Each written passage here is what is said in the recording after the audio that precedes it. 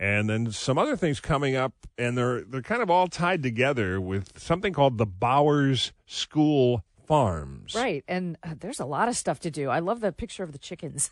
You make our farm yours. And joining us right now is Alan Jaros, director of the Bowers School Farm. Did I say your name right, Alan? Sure did. Yeah, good morning. Right, good morning. Tell us all about this and what's happening this weekend.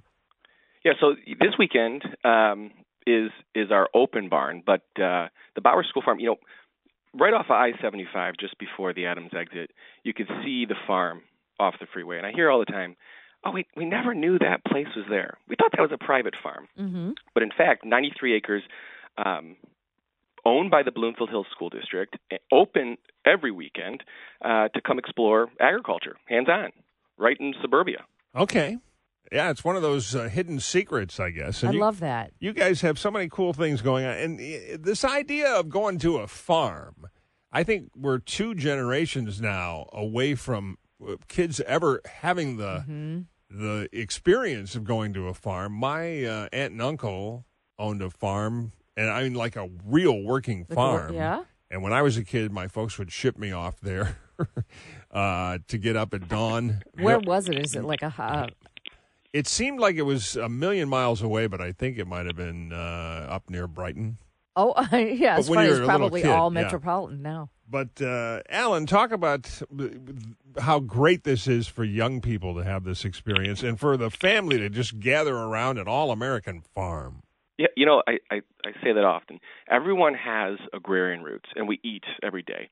So we'll see almost 50,000 people annually here. But our core mission is teaching and learning.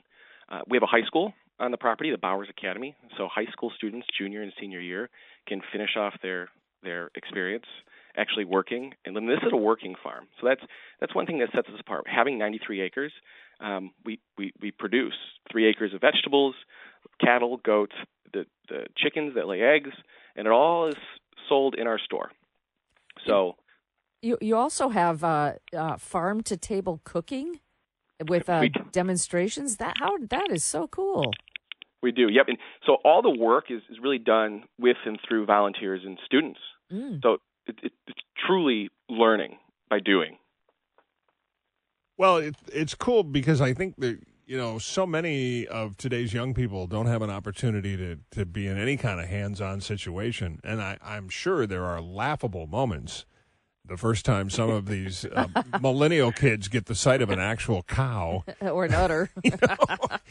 What? Inches away from a live chicken, that kind of thing. I remember going to my aunt and uncle's farm, and part of your job was to get up and actually work on the farm and collecting the eggs. So many things that kids, I don't think, would have the courage to do these days. But it's not just about being a farmer for a couple of hours. You also have some cool events coming up this fall. The first one around the corner is Bourbon and Brews on the 24th of this month. Tell us about that, Alan. Bourbon and Brews. So this is one that's fun for the adults, right? A chance, 200 different beers, bourbons.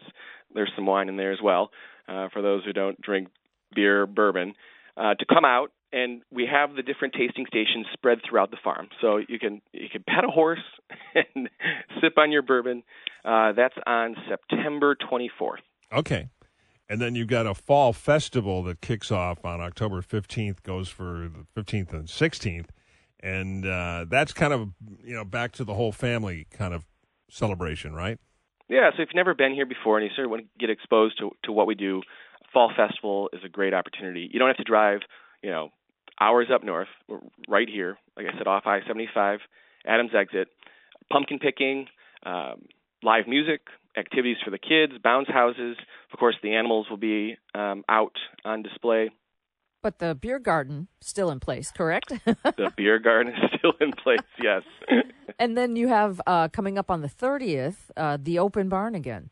Yeah, the open barn. So throughout the month of October, we are open Friday evenings, Saturday, and Sunday. We're not open during the week for public visitors since we are a school. We host field trips. That makes sense. Yep, but the weekends, you can come out and get your pumpkin. There's nothing like picking a pumpkin right from the patch. I know. Taking it home and carving it. That sounds so great. Yeah, pumpkin picking is in October. And You know, I see it all the time in all the little neighborhoods around Metro Detroit. On the weekends, you can tell these parents they love the idea of an event because the kids are always saying, "What are we going to do? I'm bored. We need an event." And mom and dad, one or the other, takes on the job of social director.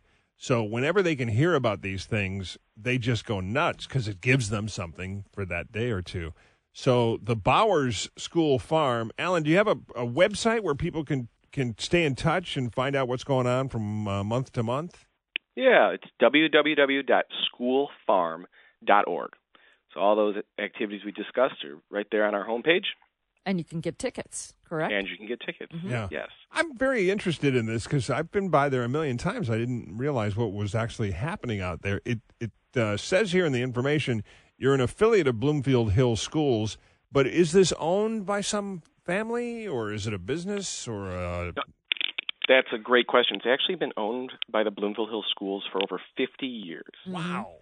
And so the school district has held on to it because they believe in alternative learning opportunities for the students here in Bloomfield. So we've just recently expanded our activities sort of beyond the school days, teaching and learning, which is where you'll see all these new activities on our website. Well, it sounds great, and boy, we would encourage people to check this out because, as I mentioned, people are always looking for activities.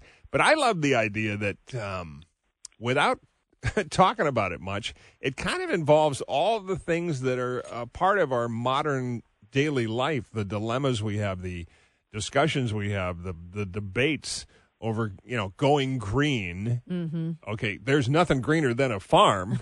Right. I mean, talk about recycling. Every single item on a farm is used about not just once, but like over and over again until it it's beyond its purpose. And then it, becomes something else like compost. But it seems to me that just about everybody could lean into this, learn a lot. And at the same time, it's not just all educational. I mean, bourbon and brews.